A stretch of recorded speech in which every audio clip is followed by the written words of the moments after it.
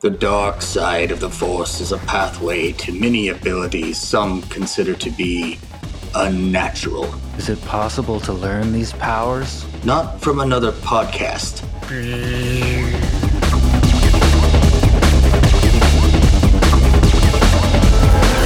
Hey everybody, welcome back to Movies Are Spiritual.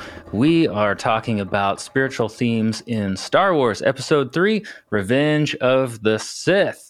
Very interesting movie. I've got Drew here, the mega Star Wars fan, and Doug, the also Star Wars fan, major 80s movies fan. And I am the theology nerd.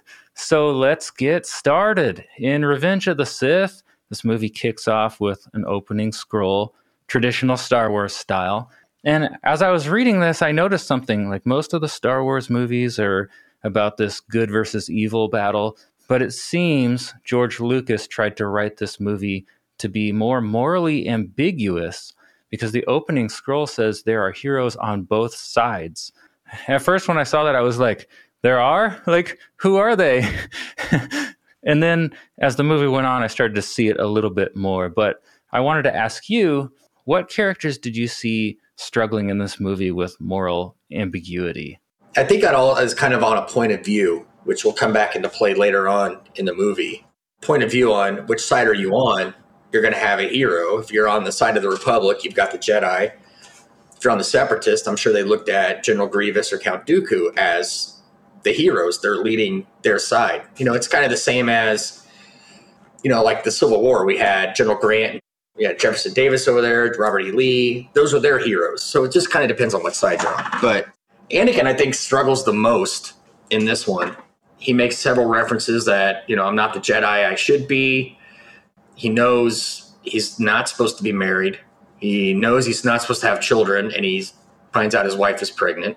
As long as the story goes, he starts doing some things. It's probably not the best thing to do, but it's all based on his temptation, sometimes just doing what he thinks is right. I think Anakin's probably the most troubled person in this entire movie. So, Well, I saw Padme ask, are you sure we're on the right side here?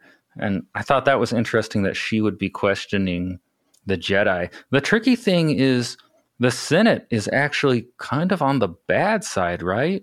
I think they're getting duped to go to the bad side. Okay. Well, they're being led by Palpatine, who's also leading the Separatists at the same time. He can kind of control it, which way they're going and stuff. Yeah. Like that. And I think Padme is seeing, like, you know, I think we're becoming the very thing that we're trying to fight against with the war, and we're building troops, and that's where we're heading right now. And in a way, she's actually kind of right. They are heading that way, but that's just because Palpatine is controlling everything and manipulating everything. So she does kind of see through it, but, you know, everyone else is kind of blinded to that. Yeah, it was hard for me at first because I was like, Palpatine deceives the entire government and swindles them to the dark side. But, you know, it seemed like that was kind of far-fetched. And then I realized, wait a sec, the original trilogy is based on kind of World War II. And some of the officers for the Republic in, like, A New Hope, I mean, they're modeled off of Nazis, you know, Nazi concentration camp officers. So I was like, wait a minute, this has actually happened in real life. So it's not that far-fetched. Yeah. And you're talking about people in conflict. Obi-Wan was conflicted about a lot of it because he knew that was going on between Anakin and Padme, and he let it go, knowing that that's not what the Jedi want. But I think that goes back to what we were talking about, I think last episode or maybe episode 1, where Obi-Wan is the person who kind of divides the Sith from the Jedi, because the Jedi are getting too powerful and too arrogant, where the Sith, they're fighting back, and you need that happy medium. And I think that's where the struggle that Obi-Wan goes through, that's where he finally figures out where to go. Well, I didn't think of him, but I can see that now that you say that. And Mace Windu stuck out to me too, because he wants to kill Palpatine at one point after Palpatine's killed some Jedi and attacked Mace Windu. And he actually wants to deny the trial to Palpatine and just execute him right there. Now, I can kind of understand what he's saying, but I also think Anakin was right, because Anakin's like, no, he needs to stand trial. And they say the Senate's in his pocket, but I'm like, do you think the Senate would still be in his pocket after they heard that he just walked in there and slaughtered some Jedi? Oh, I don't know. Well, remember earlier in the movie when they rescued Palpatine, Anakin's got Dooku, the lightsaber, and Palpatine says, kill him. He says, I shouldn't. This isn't the Jedi way. And he does it, and Palpatine says, his own words, he was too dangerous to be kept alive. So then later on in the movie, now it's Palpatine's in that position, and Mace Windu is saying that about Palpatine. He's too dangerous to be kept alive. So Anakin's just said, like, well, crap, what do I do here? Palpatine just told me to execute Dooku because he was too dangerous. Now Windu is telling me that he's too dangerous. But really, I think the only reason that Anakin wanted him to live was because he had the power to help save Padme. Liar. If that was taken out, I don't think Anakin would have probably questioned it too much. It's just kind of a weird how that came back, and Anakin's in that position again, hearing the same thing. And that adds fuel to the fact that the Jedi have become so powerful that they're like, okay, now we're not just keeper of the peace. We're now the judge, jury, and executioner, which is exactly what Palpatine was doing at the same time. That's why Obi-Wan is the true hero of the Star Wars trilogy. Saga, I should say. He's one of my favorites. He kills everyone. Man, that's a good catch. I didn't notice that in the moment. Yeah. He took out Darth Maul. He took out Grievous. He took out Darth Vader twice now. He took out Darth Maul again, apparently, in the cartoon. Took out Darth Maul twice. Yeah. Yeah. He's Darth Maul twice, Darth Vader twice, and then throw in Grievous. And then the multiple other things he's done. He is the Jedi. Luke, I get it. He's kind of the bloodline, but basically, Obi-Wan's the true hero. He's the Samwise of the Star Wars universe, the true hero of the story. Yeah. And he's not even in the original trilogy except for half a film. That's amazing. He shows up every once in a while. Obi-Wan's in all three of them all the time. Only as a Force ghost, though. Oh, you're talking about the original trilogy. Oh, yeah. Okay, never mind. He shows up for a second. Hey, you're going to go here. Bye. Hey, you kissed your sister. Bye. It's like, seriously, you couldn't have popped in when I was on Hoth? We'll get to that. Couldn't stop me. So I did notice in this film, the Sith, they kind of deal in this black and white type of thinking. There's a scene I want to discuss. It's when Anakin says, if you're not with me, then you're against me. And Obi-Wan replies, only a Sith deals in absolutes. So thinking about that and the moral ambiguity, did you see a distinction between how the Sith think and how the Jedi think? Was one more black and white than the other? I think that the Sith are... Yeah, I think it's pretty much kind of a black or white thing. I think it's either this or it's that. I think they are all about power, and they're all about manipulation, and they're all about control. Yeah, if you're not going to do our bidding, then I have no need for you. I mean, think about, like, and again, when we get to the original trilogy, how many times did Vader just force choke somebody because they made a mistake? Like, all right, you didn't help me out. You're done. Moving on. That's pretty much how it is. The Jedi are a little more, I think they take a lot more into consideration when making their decisions. You know, what's the best for everybody and how's the better way to solve this problem. And I mean, they were supposed to be sent out to keep the peace and negotiate between like two warring. You got a planet with a little war going on. The Jedi go in and try to make peace. The Sith are all about the chaos. So I think they're pretty much it's this or that. Well, I mean, yeah. But again, I don't want to sound like a broken record, but the whole Mace Windu saying, he's too dangerous to keep alive. He's now making a decision that he's not supposed to. And that's like the next mini step to millennia into the future. And if the Sith didn't come back, well, now the Jedi might be the new Sith. Because it's like, okay, I killed the Emperor and we saved everyone. That was good that I used violence. Maybe we should think about using that a little bit more now. Mm-hmm.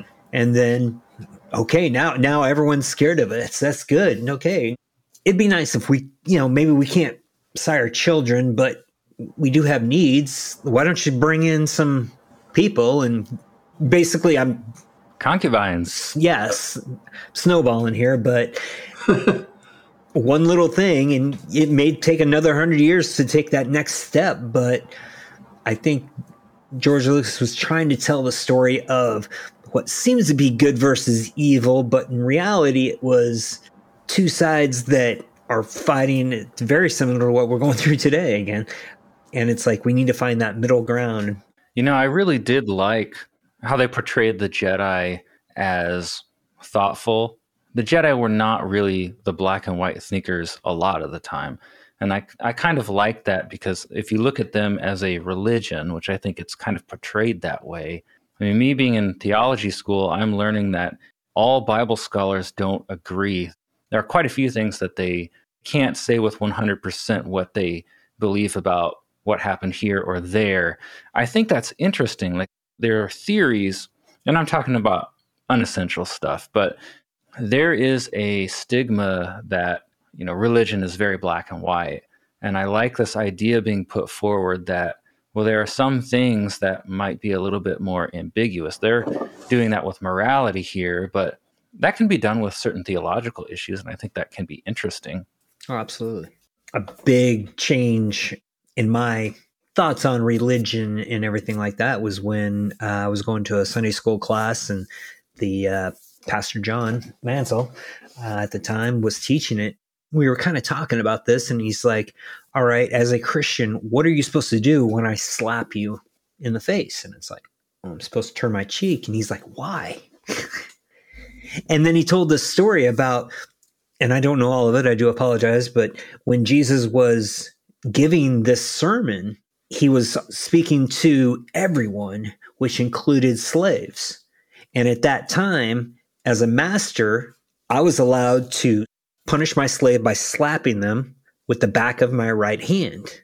Jesus may have been talking to the slaves and says, well, don't stand up for that. If they slap you, turn your cheek, because they can't slap you properly. They'll either have to step around, which they wouldn't do as a master, or they'd have to break the law.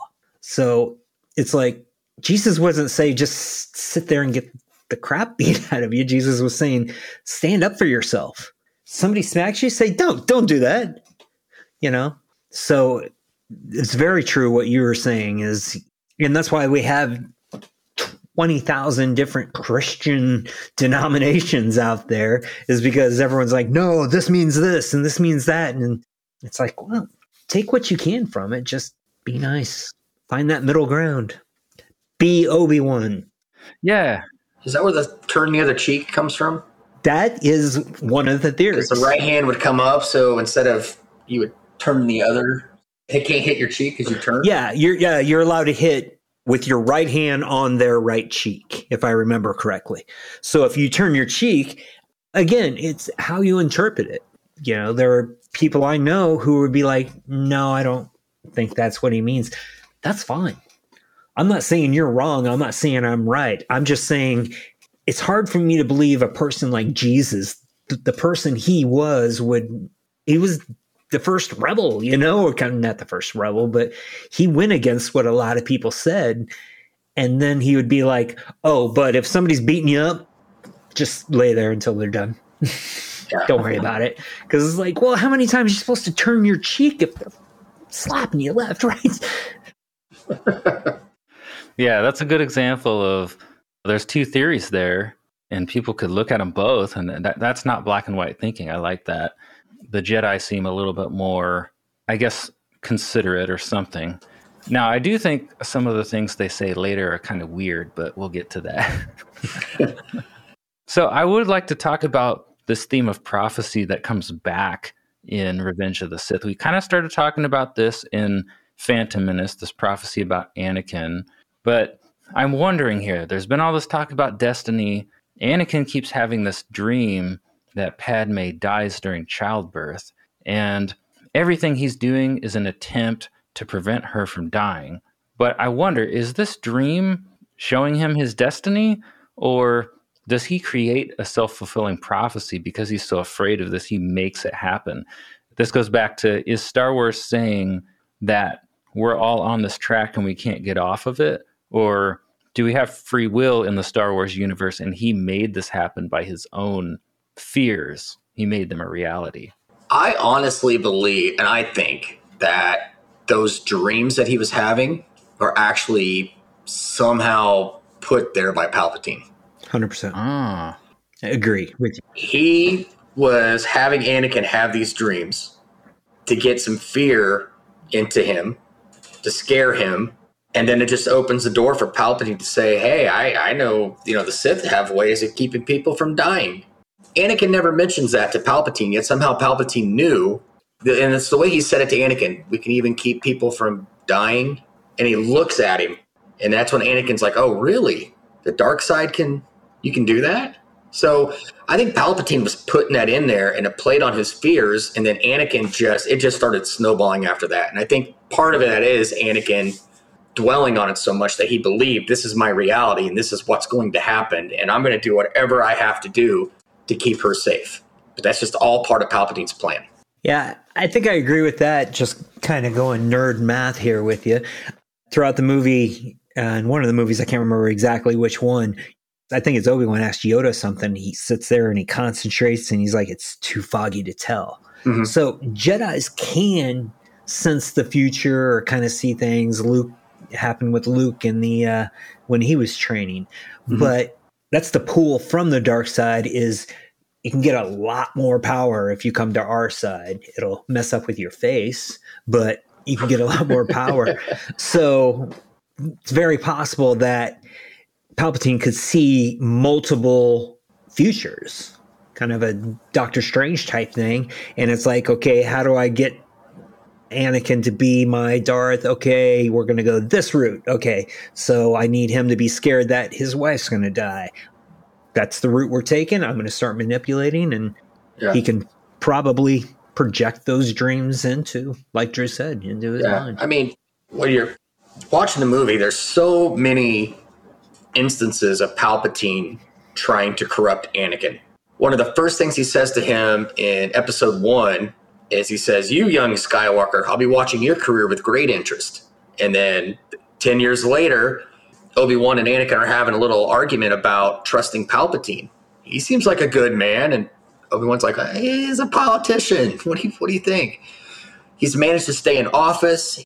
There's something not right about him. Anakin refuses to see it. But when they're alone, Palpatine's always telling Anakin, I foresee that you're going to be the most powerful Jedi ever. You're going to be more powerful than Yoda. Well, after he killed Dooku and he said, I shouldn't have done that, Palpatine says, it's only natural. He cut off your arm. You wanted revenge. And it's like, it's not the first time this has happened. Remember what you did to the Sand People? So like, he's encouraging this. So yeah, he's got Anakin right where he wants him. So that's why I believe he starts planting these little dreams in there. I have the power to save Padme is what he ends up telling him at one point. So Palpatine shaped Anakin's destiny. See, I've been trying to figure out if the films are saying destiny exists. Like, we have some kind of fixed destiny that's what we're going to do. We can't get off that track. We're destined to do it. Because you've got good people and bad people, especially in the prequels, that are constantly talking about this was meant to happen. This is your destiny. You were supposed to be here to help me. And I think I figured out they're just wearing their theology on their sleeve, but the film's not consistent, because we still have Palpatine talking about, well, you need to look at the light side and the dark side, kind of giving him the choice. And later, we've got Obi-Wan saying, you were supposed to destroy the Sith, not join them. Like, they're talking about choice. So I'm not convinced the film knows what it thinks about destiny. There's just a mix that they throw out there. Yeah. Well, there's another way to look at that, is that it is about destiny because it just took a different route. Because Anakin was the person that was supposed to bring balance to the Force before episode 7, 8, 9. And at the end, in Jedi, spoiler, he does bring balance to the Force. He destroys the final Sith as he dies, leaving no more true Sith leaders out there. So he has balanced the Force back to Luke, who can start fresh and rebalance. And I guess, the story they told in 7, 8, 9 was Luke screwed up and brought back the Force, and there's clones and stuff too. But anyway, Retcon. George Lucas's Six, the true saga of George Lucas, the destiny was fulfilled. It said from episode 1, he's supposed to bring balance to the Force, and by episode 6, he did. Mm-hmm. So destiny was there. It's just it kind of took its own route. There's one destiny. When we're no longer on this earth, our destiny is we're going somewhere, one of two places. You make the decisions as you go through life, and once you get to the end, hopefully you're on the correct side. Yeah, I think the dark side sometimes uses destiny kind of loosely as a way of manipulation. You know, like, join me, it's your destiny. It's a gaslighting. Yeah, it's like they're trying to convince you that, no, this is the way to go. And I think the Jedi look at it as more of like the prophecy-ish, like, this is what he's going to go do. You know, like it's a definite thing. But the dark side is just more of a, what is it? When after the whole battle with Windu, Anakin asks, you know, what have I done? And Palpatine says, oh, well, you're fulfilling your destiny. And I don't think that's really what it was. It's just that's his way of using that as a manipulation tactic. Yeah, he's like saying, yes, do more of that. Do more of killing Exactly. people. What you're doing is what you're supposed to be doing. You know, it's more of just a tactic that they use. Okay, so that makes it interesting because in some cases when the Sith use destiny, they're just really trying to gaslight someone into going down this path. Whereas when the Jedi talk about destiny, they're trying to enable someone to reach their full potential of what they think they could become. Yeah. Yeah, I think so. Yeah. I think that's balancing the Force thing, with the Force having its own will and trying to balance itself. That sounds kind of like karma. Yeah. Like I said, that's still a little foggy on the whole balance of the Force thing. I mean, it's never truly explained on what exactly is balance. You think you'd have to have equal parts dark, equal parts light to be balanced, yeah, and right? I think you can. Luke had it. You know, he walked into Jabba's palace and force choked those things. Yeah, Memorial Guards, yeah. And he did go pretty mad on Vader there at the end. But he was still able to pull back from that. And I think maybe that's one way to say, look, you can use what they consider some of the dark powers, but you need to be able to use them respectively. I mean, a way to kind of shift that into Day's perspective, and I'm not pushing any side here, but the whole gun debate. Either way you go, this side's saying, well, we can use something dangerous like that, but we can be responsible with it. That way we feel safer in that, where we'll put guns in the middle. There are people on the dark side that use that as violence, not as protection. Mm-hmm. You know, if you look at it that way, maybe that was the debate they were going for. He's supposed to bring that balance back. Well, what about a Jedi mind trick? I mean, you're influencing somebody and making them do something that you want them to do. You're basically invading their thoughts.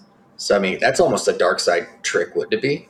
There's a good context to use that in and a bad context. Right. Like to protect life, that could be a good context to use it. But to use that to take money from someone or get something out of someone, that could be I would be a horrible Jedi.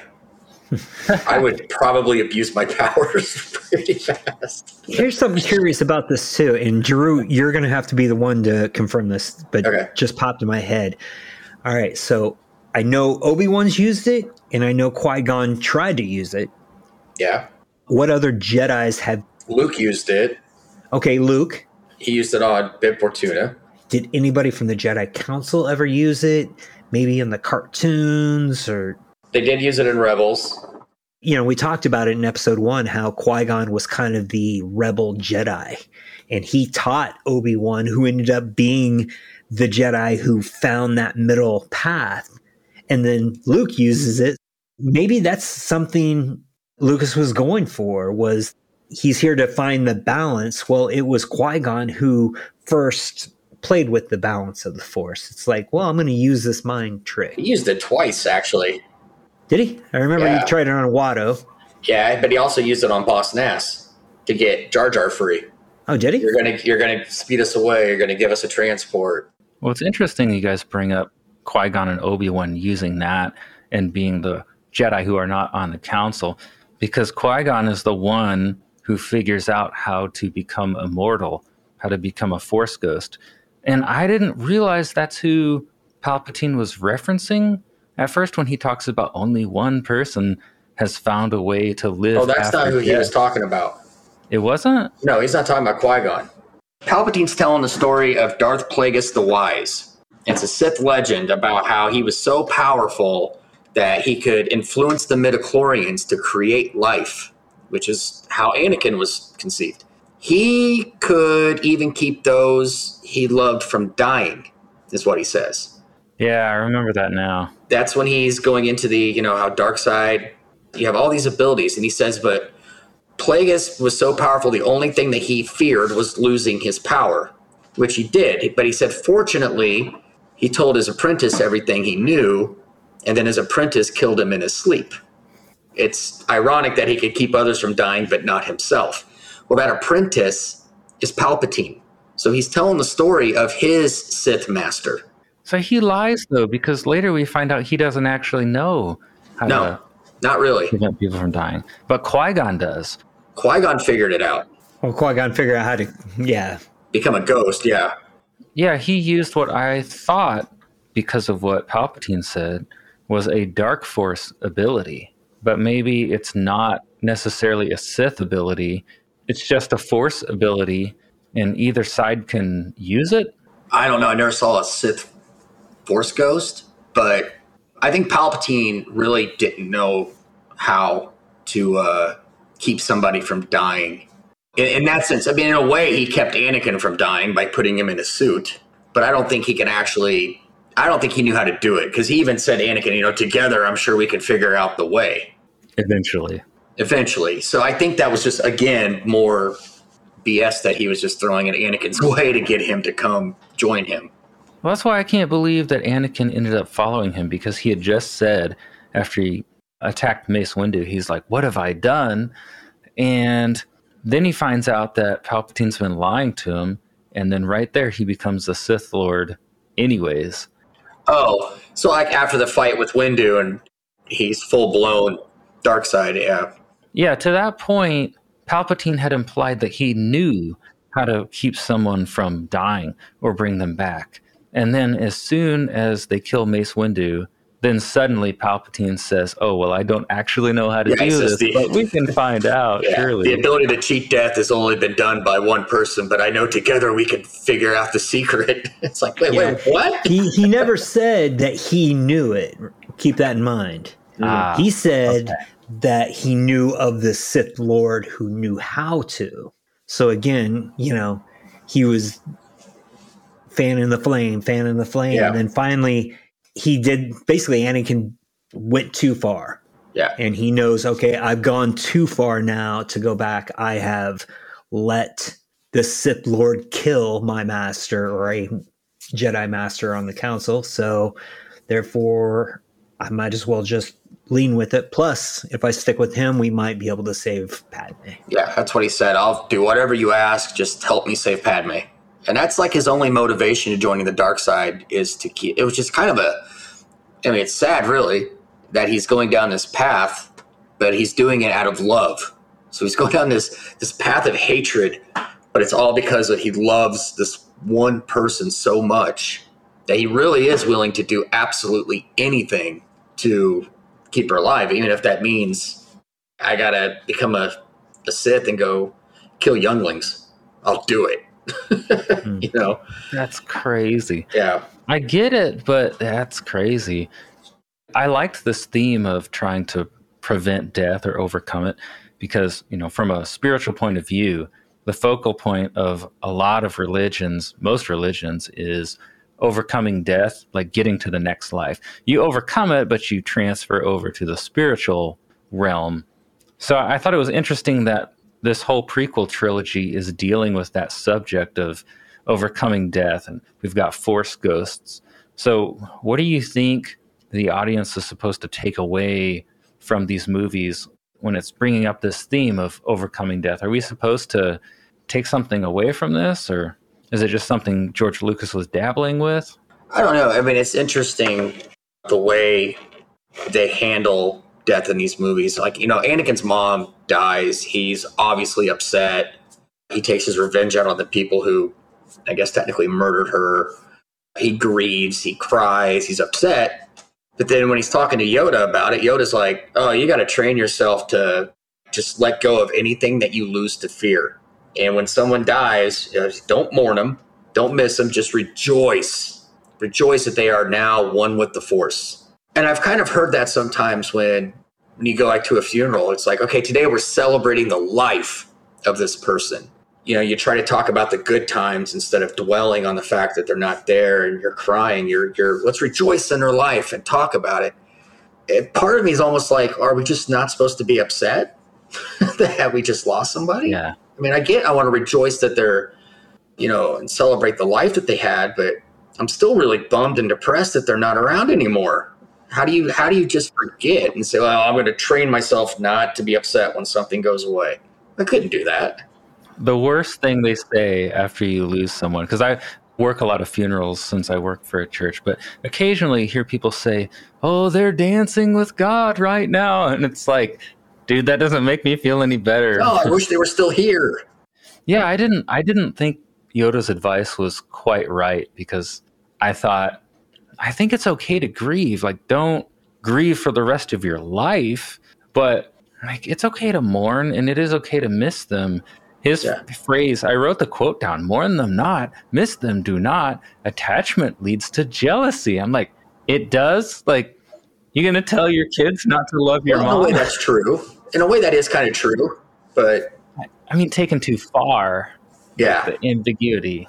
Now, however you look at this, keep in mind that if you look at it the way I've been talking about, that's the advice from a Jedi Master on the Jedi Council. Now, at the end, Yoda goes into hiding. He exiles himself because I think he realized, all right, I took it too far. I need to go. And because he's a powerful Jedi with a lot of pull, he should just fly somewhere else and be like, okay, let's get this rebellion back up and running. Here we go. I'm going to, we need this. And he's best friends with Chewbacca. He had a battalion of Wookiees behind him. Where are they now?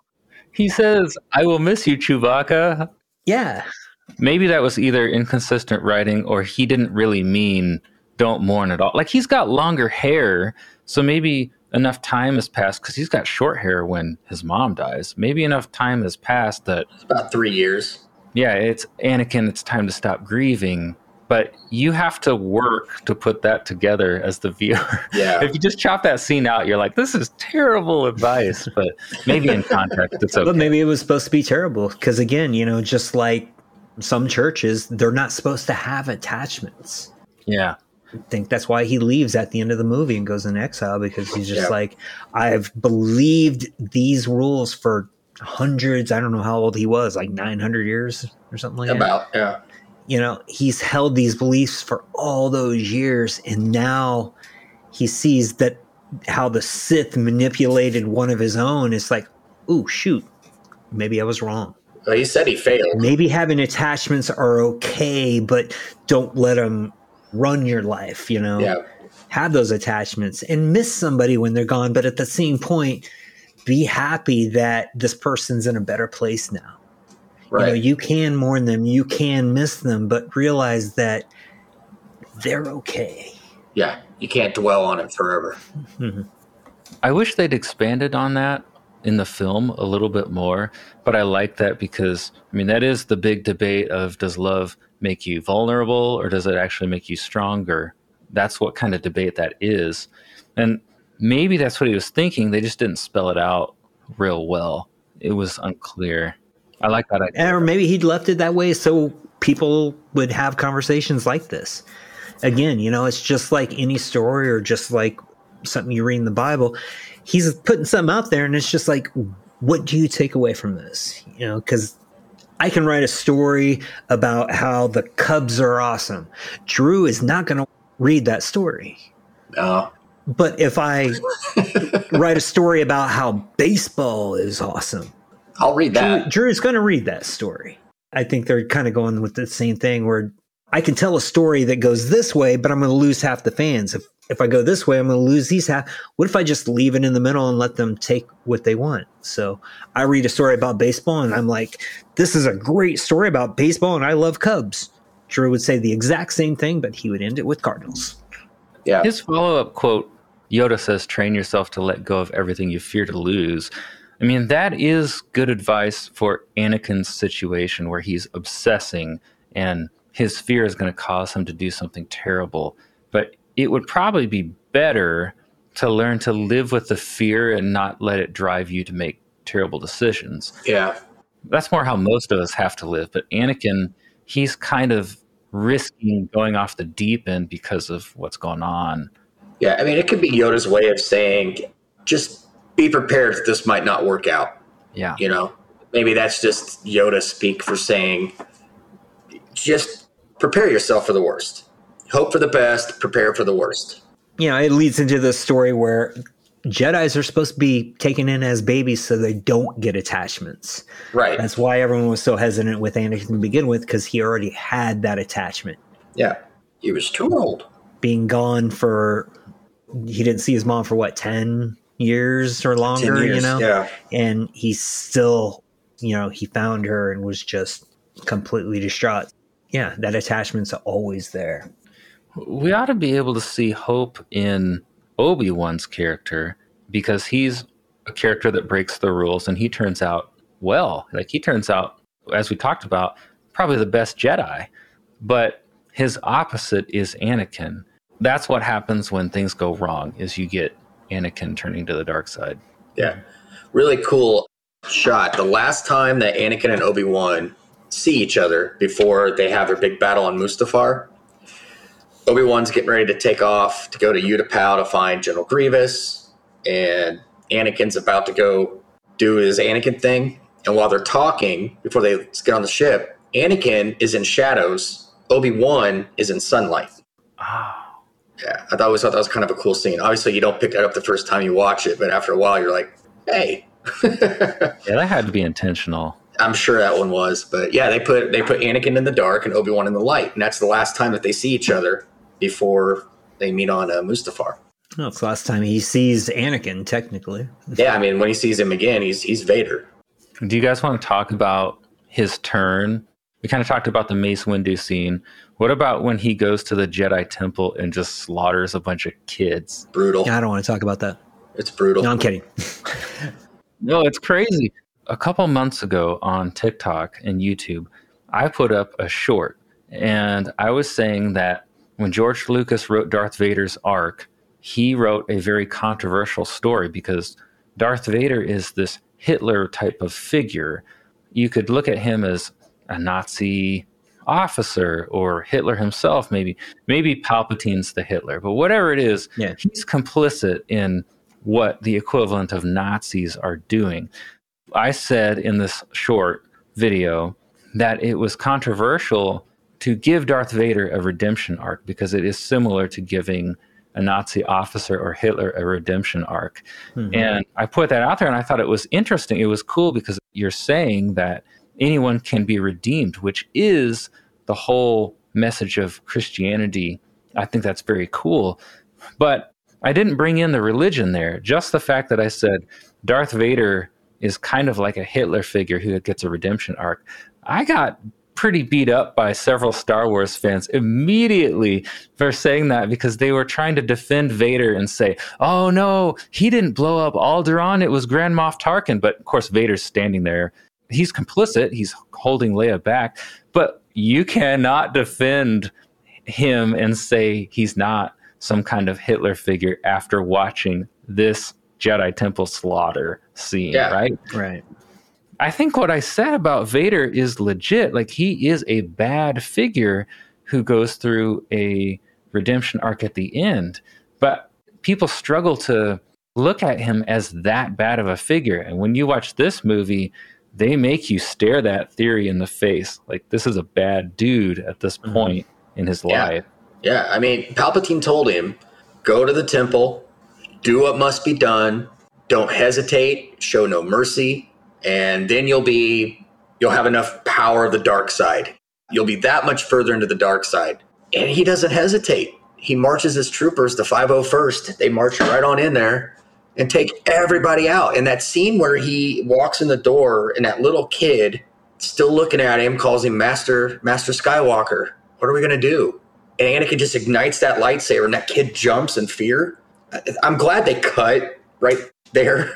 Yeah, right. Yeah, I didn't want to see that. No, they. I think Lucas actually filmed a scene, and the ratings told him, "You're going to get a rated R if you put this in your movie." So they cut it out. Interesting. That was his son, right? His son shows up later when Bail Organa lands, and the troopers say, "Hey, there's been problems." Yeah, that's George Lucas's son who comes out and takes out a couple of troopers before he's just some British kid, but.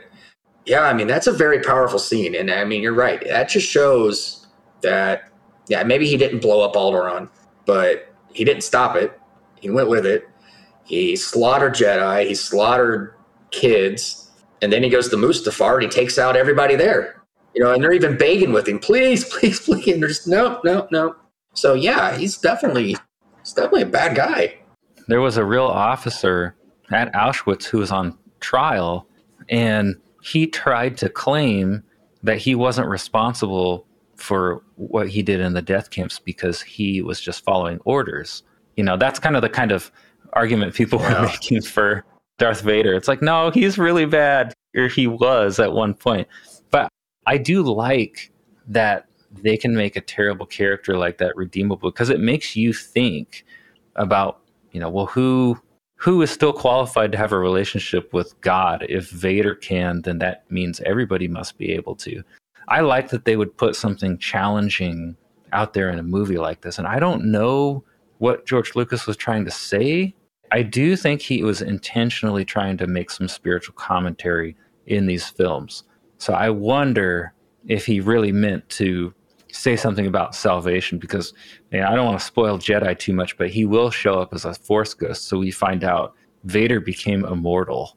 But it all does not look like it's going to go in that direction in this movie. No, not at all. Far from it. You know, there's part of me that always kind of wondered too, like, and this is jumping ahead a little bit, but, you know, we get to Mustafar and Padme followed him there. Obi-Wan shows up. He tells Padme, hey, by the way, Anakin's kind of a bad guy right now. I saw a video of him killing younglings. What's funny is Padme doesn't believe it, but Anakin did tell her the story of him slaughtering an entire tribe of sand people, and she was kind of okay with that. And he did say he killed the children, too. Yeah, so I don't know why she's so shocked. Oh, no, Anakin wouldn't do that. You were there. She goes and she's trying to talk him into, you know, hey, stop this. You know, the war's over. Let's leave the order. Come with me. And he still has that part of him, I think, still has a little tiny bit of good in him. Because he's still looking at her like, I did this for us. I can save you now. But then at the same time, he says, like, I can kill the Emperor and we can run the galaxy. And that's 100% Sith right there. It's all about that next step for power. So it's really like whatever little bit of Anakin was hanging on, it was still there. But kind of what Yoda said, how jealousy can bring in the dark side. Love leads to jealousy. Obi-Wan shows up and Anakin just loses his mind because he's like, oh, well, now you're with Obi-Wan. And throughout the whole movie, Obi-Wan's been here, hasn't he? Almost like he's jealous that Obi-Wan's showing up. And I think that's the point where we lose Anakin forever at that point. But the point where he force chokes Padme, that's when I was like, he's gone. Nah, I feel like in the Jedi Temple, the audience is going to stop siding with Anakin. Because that's way worse than trying to force choke Padme, but that's serious too. So that's... she's super pregnant. You don't want to... Right. Yeah, I mean, he is full-blown evil at that point. Yeah. We had talked about some of the acting in these movies and how it's kind of lame. It's the acting, the writing. I have to, hands down, Hayden Christensen is at his best when he is angry Anakin. But throughout this whole movie, I thought he did a great job. Like, there wasn't any scene where I went, oh, that's just painful to watch. He nailed this. This movie was his best. Every bit of it. Hayden Christensen did a great job. But when he has to play mad, angry Anakin was absolutely fantastic. That whole last part with him and Obi-Wan, It was about one of the most fun times I've ever had in a movie theater in my life. So I've been waiting to see that. That was cool scenes. Yeah.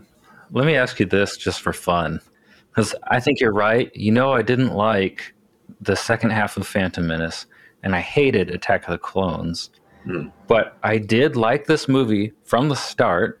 So I'm going to ask this question, though, still. Who has the most painful to watch scene in this movie?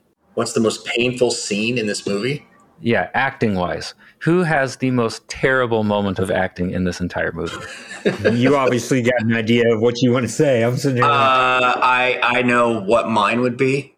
Mine is Natalie Portman on Mustafar talking to Anakin. Really? I Yes. thought she did okay there. She did okay, but the Nothing whole and puffing a lot. the whole Anakin, you're breaking my heart. It's like, oh god, this is just that's not good. I think it's the way she delivered it. I just didn't like that part. That sticks out.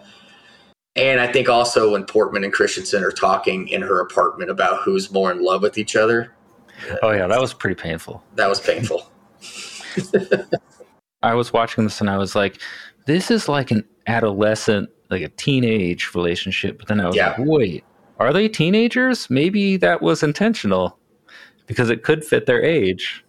Yeah, early mid-20s. You didn't think of this scene? No. Power! Unlimited power! I thought that was cool. That was him transforming into the Emperor Palpatine. Yeah. Oh, once he goes bad, I can't take him. Oh, see, I love Ian McDiarmid. So I had absolutely no problem. Didn't really think of that as being... Yeah, we do kind of laugh at that quite a bit, though. Yeah, how could you? It's so bad, it's good. It's like, yeah, it is so bad. The it's no good. at the end is the worst. Darth Oh Vader. yeah, the Vader. No. Oh, yeah, that was bad too. Yeah. If I had to pick a scene it's not super cringy with the acting, but it's just I don't like the scene is when Padme is giving birth. She's just sitting there crying, and it's like you live in an era where you have ships that can fly to universe to universe in no time. You got these tanks of water that you can just lay in for a few hours and you're all healed up, and yet you can't figure out why she's dying. She was sad. And she was still able to, Luke, Leia. And it was just like, wait, what? Even the robots died of a broken heart. She lost the will to live. I don't know, man. I have a theory about that, though. All right, yeah, I want to hear your theory on that. Because it didn't make any sense to me either. I was like, she just died because she was sad? Really? When we get to Vader popping up, the first thing he asks the Emperor is, where's Padme? Is she okay? He says, well, it seems in your anger, you killed her. And he said, no, she was alive. I could feel it. She was alive. And then he starts, getting mad and everything's breaking. And the Emperor is sitting back behind Vader, grinning and smiling because he's seeing Vader getting angry again, which is making him more powerful. And I 100% believe that Palpatine killed her. If that is an actual theory that's going around, that he basically used and took her life force. Yeah, if everyone has the midichlorians and he's able to manipulate them that way. Maybe. I mean, that was just a theory that, did Palpatine actually kill her? Did he do something to manipulate her? Because how did he know? He wasn't there. You killed her. Well, she was alive when they left. So how does Palpatine know that she died on some asteroid? Unless he could see it. He seems to be able to read minds. Yeah. I think that's been a theory that's been thrown out there, and I kind of believe in it. I guess it also could be my way of trying to explain how she died of sadness. I think it's actually Palpatine had something to do with it. I actually didn't think that was that crazy because of this. I was thinking, okay, she realizes she's going to have to raise twins alone. Maybe she's overwhelmed by that. But the bigger piece is here she had someone that she loved that she thought was so good. And she just watched them turn into a genocidal maniac. So she's so traumatized and afraid because wow, now the most pure person could turn into Satan himself, or thinking things like, how could I ever love someone again? Because I never know when they're going to turn dark like Anakin did and become Hitler. So I almost thought it was this fear of the future because of the awful trauma she just went through. It is sad that she can't find the will to live for her children, but I think that comes with, how am I going to raise them alone? And what if I find someone else and they go crazy like that and there are kids involved? Yeah. When I thought about all of those things, I could understand why she just kind of gave up. It's kind of like a lot of older people, when one spouse dies, I was getting ready to say that. a lot of the time, within a couple months, they go to that. That is not always the case, but sometimes it is. Mm-hmm. True. Yeah, I was getting ready to say that. I know there's cases of couples who pass away within weeks or a month or so of each other. But that's usually older couples. Correct, but I mean, so not having that person there, and the sadness you're feeling can really take toll on a body. So it's like, well, your body's already almost at max, and now you're overclocking it. It's gonna expire quicker. Yeah. At the same time, I get it. I mean, she could have been depressed and sad, and I get all that, because she did just get force choked pretty bad. So I mean, there is a lot to play at it. I don't know. I guess I didn't like the explanation of, she just lost the will to live and now she's dead. But then seeing Palpatine say, well, you killed her, and he's in the back smiling about it, it just kind of made me think that, I mean, heck, he's been manipulating everything else.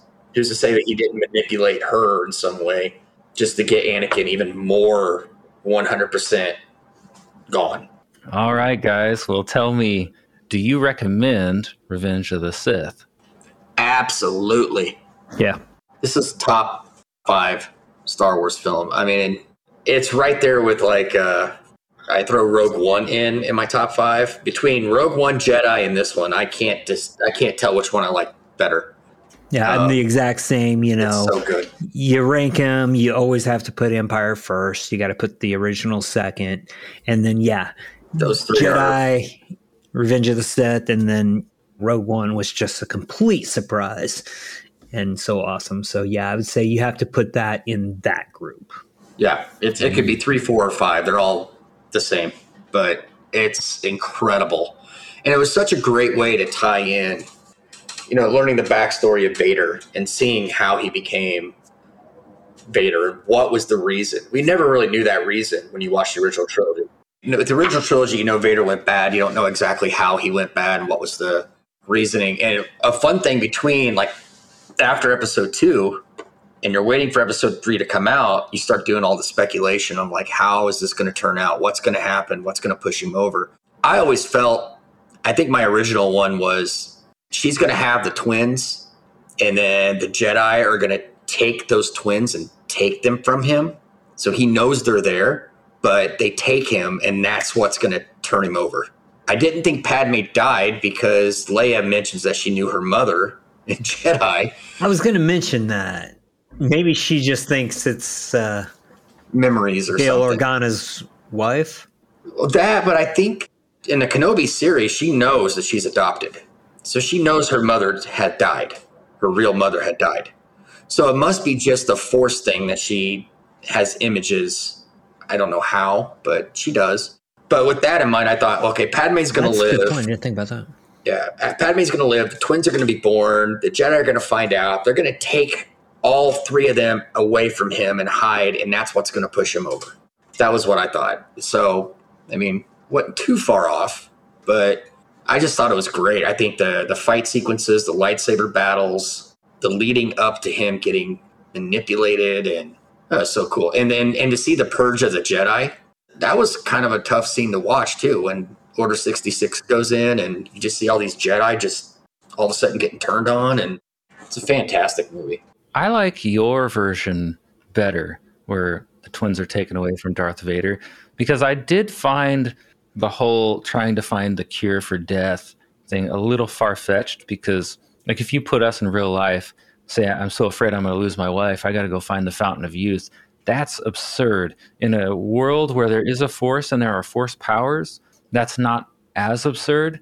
But I think I like your version of the story of what you thought was going to happen better than what we actually got then. I like that version, but you have to go a lot deeper into it. Like, why are they taking them away from Anakin? Because they have midichlorians. Well, I don't know. I was thinking that he was probably on his way to the dark side at that point. Yeah, we need to figure out how to push him to that dark side. Yeah. The fear of losing Padme is the catalyst that pushes him over, pulls him into the limit. So I had figured he would have done something to kind of start really going dark, so the Jedi were really scared of him, and then they find out that he has offspring, so they're like, and I was just trying to remember the original trilogy, and they said, like, we knew that if Anakin were to have any offspring, he'd be a threat to the Emperor. That's why you and your sister were hidden from your father. So I thought, they're going to take the kids, and that's going to just drive him insane. I kind of figured she was going to die pretty early, because if they were to take all three of them, why would she be like, okay, well, let's split these up. So here, right. Or brother, you take this one, or. Well, you're right. Why would they be adopted if the mom was still around? Yeah. So that's the only thing that made me kind of figure Padme wasn't going to make it to episode 3.5. Right. Did you notice at the end of the movie, during her funeral procession, they like pan down and she's holding that little carving that Anakin made for her in episode 1? Did you know they still made her look pregnant? I don't know if you could tell that or not, but they still had her body look pregnant when she was at her funeral. Oh, to throw off any of the spies from the Empire who may be looking at that. Oh, that's a good detail. To make her think that, okay, she never had kids. Good call. Wow, that's attention to detail you don't expect from a director like Lucas. Again, no offense, George. Yeah. Your movies changed my life, but we talk about how he's not a greatest of writers, but I think with this one, he actually did a really good job with the script, and the acting was a whole lot better in this one. Well, it's the second movie together now. Like I said, I think towards the end of episode 2, you could see them getting together a little bit better.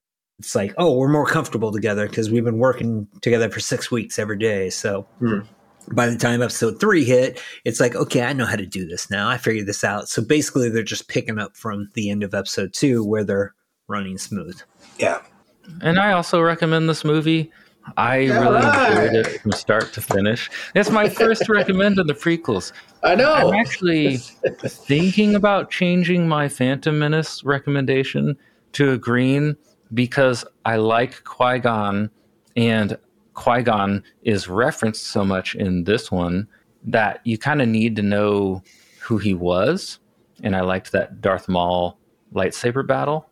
Mm-hmm. So, I don't know. Maybe you could watch one. I think in Attack of the Clones, I got really bored during that one. And I think if you just watch the scene where Anakin loses his mom and then takes out the Tusken Raiders camp, that's all you need to see from that movie. And then skip to this one, which from the beginning, it's much more exciting. The world feels really cool. The acting is better. It obviously has some moments where it's not great, like we talked about.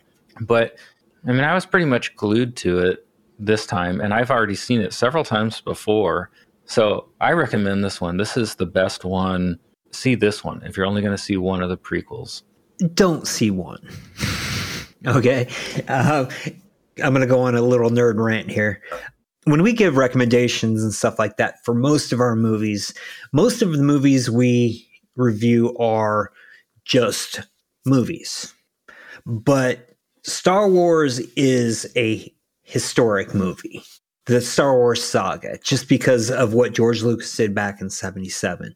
So these movies are always relevant in pop culture, in trivia, in conversations, always like that. When it comes to recommend, basically we're saying if we would watch them again or not, probably. But you should definitely watch all these movies because, for instance, when you ask a lot of people what is the greatest movie ever made, they'll say Citizen Kane. Right. I have watched Citizen Kane because it's a historic movie. I will never watch Citizen Kane again because it is boring as crap. The entire movie, I'm just like, oh God, please end. I mean, I appreciate the storytelling. I get what they're going for, but I was born in the mid 70s. I was watching movies in the 80s, and that's a different style of filming. So it just did not grab me. And no disrespect to the movie, but I won't watch that.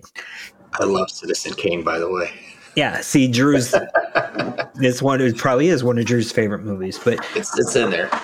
If we're reviewing Son-in-Law with Pauly Shore, and we say recommend or don't recommend, that's a good one to listen to. You know, whether you want to watch that or not. Movies like this, Star Wars, Godfather, Jurassic Park, Forrest Gump, Gone with the Wind, going way back, you know. Those are historic movies for a reason. When we say recommend, don't recommend with these Star Wars movies, we're saying whether we would probably watch them again or not. But you should definitely watch the first 6. Yeah. And then wait until we review 7, 8, 9, and then decide if you want to watch from there. Yeah, I agree with Doug, because to get the full picture, you have to see 1, 2, and 3. Otherwise, I mean, if you're not going to watch 1 and 2, just stick with the original trilogy. Because, I mean, they have such a story that you have to get in. Even though it's painful to watch episode 2, there are some very important parts of that movie that you have to see to get where we're going, to understand why Anakin is who he is. And if you skip those, you miss it. And maybe if you're a reader, they've novelized all these. If you're worried about the acting, the way we say things, read the books because they are really cool stories. Yeah. I haven't read the books, but, you know, maybe they even go deeper into some of the more political stuff in the world and things like that. And it might make more sense reading it on a piece of paper instead of watching it going, what is this Jamaican idiot running around with floppy ears going all the time? Shut up. I'm trying to watch a movie. So maybe reading the book would be better. Yeah, they definitely do go into a little more detail on some of the scenes. They add a little bit to it. Yeah, I get what you're saying, though, Nathan. It's like, I've seen them now. Do I need to watch them again? I probably won't. Obviously, I know I will. I'll watch 1 and 3 again. Yeah, and you could do that, but I agree with Doug. When we're saying we recommend it, it's more of I'll watch it again. Now, if you enjoyed the spiritual or religious themes in the original trilogy, in the prequels, they're going to up that a little bit. And they're going to show you a little bit more of the religion of the Jedi. And I think that's interesting. You will not get clear answers on how the Force works, how, you know, what the Jedi think about destiny and free will and those things. You're not going to get clear answers, but they are going to describe the Force as having a will, as more being almost like it's a sentient being. I don't know that it is. It's probably more like a conception of the universe, how some people view God. But I think it's interesting to watch. And if you're looking for parallels to Christianity and Judaism, you're going to find more here in the prequels than anywhere else, because the original trilogy is a little bit more ambiguous, or maybe Buddhist monk type of inspiration. But here that changes a little bit. And you've got the prophecy storyline, and you've got a Messiah figure that kind of turns dark. So I always watch these. I think Anakin is a dark Jesus figure. He is like, what happens if Jesus went dark? And then at the end, he turned back and finished his mission. That's kind of what I think Vader is. So I do recommend it. I recommend the trilogy for that, and as a study, and even as a time capsule of where technology was, because this was very innovative with CGI, and that's kind of cool. So yeah. Watch it historically, or watch it to just get familiar with the Star Wars universe. You never know when it'll be a question on Jeopardy. So yeah. All right, guys. Well, thank you for joining me. If you enjoyed this video and this discussion, subscribe to our YouTube channel, hit the notification bell, and we will keep making more podcasts for you to watch. Oops, wrong button. You just shot the audience. You just shot us. You just shot the audience as we were saying goodbye.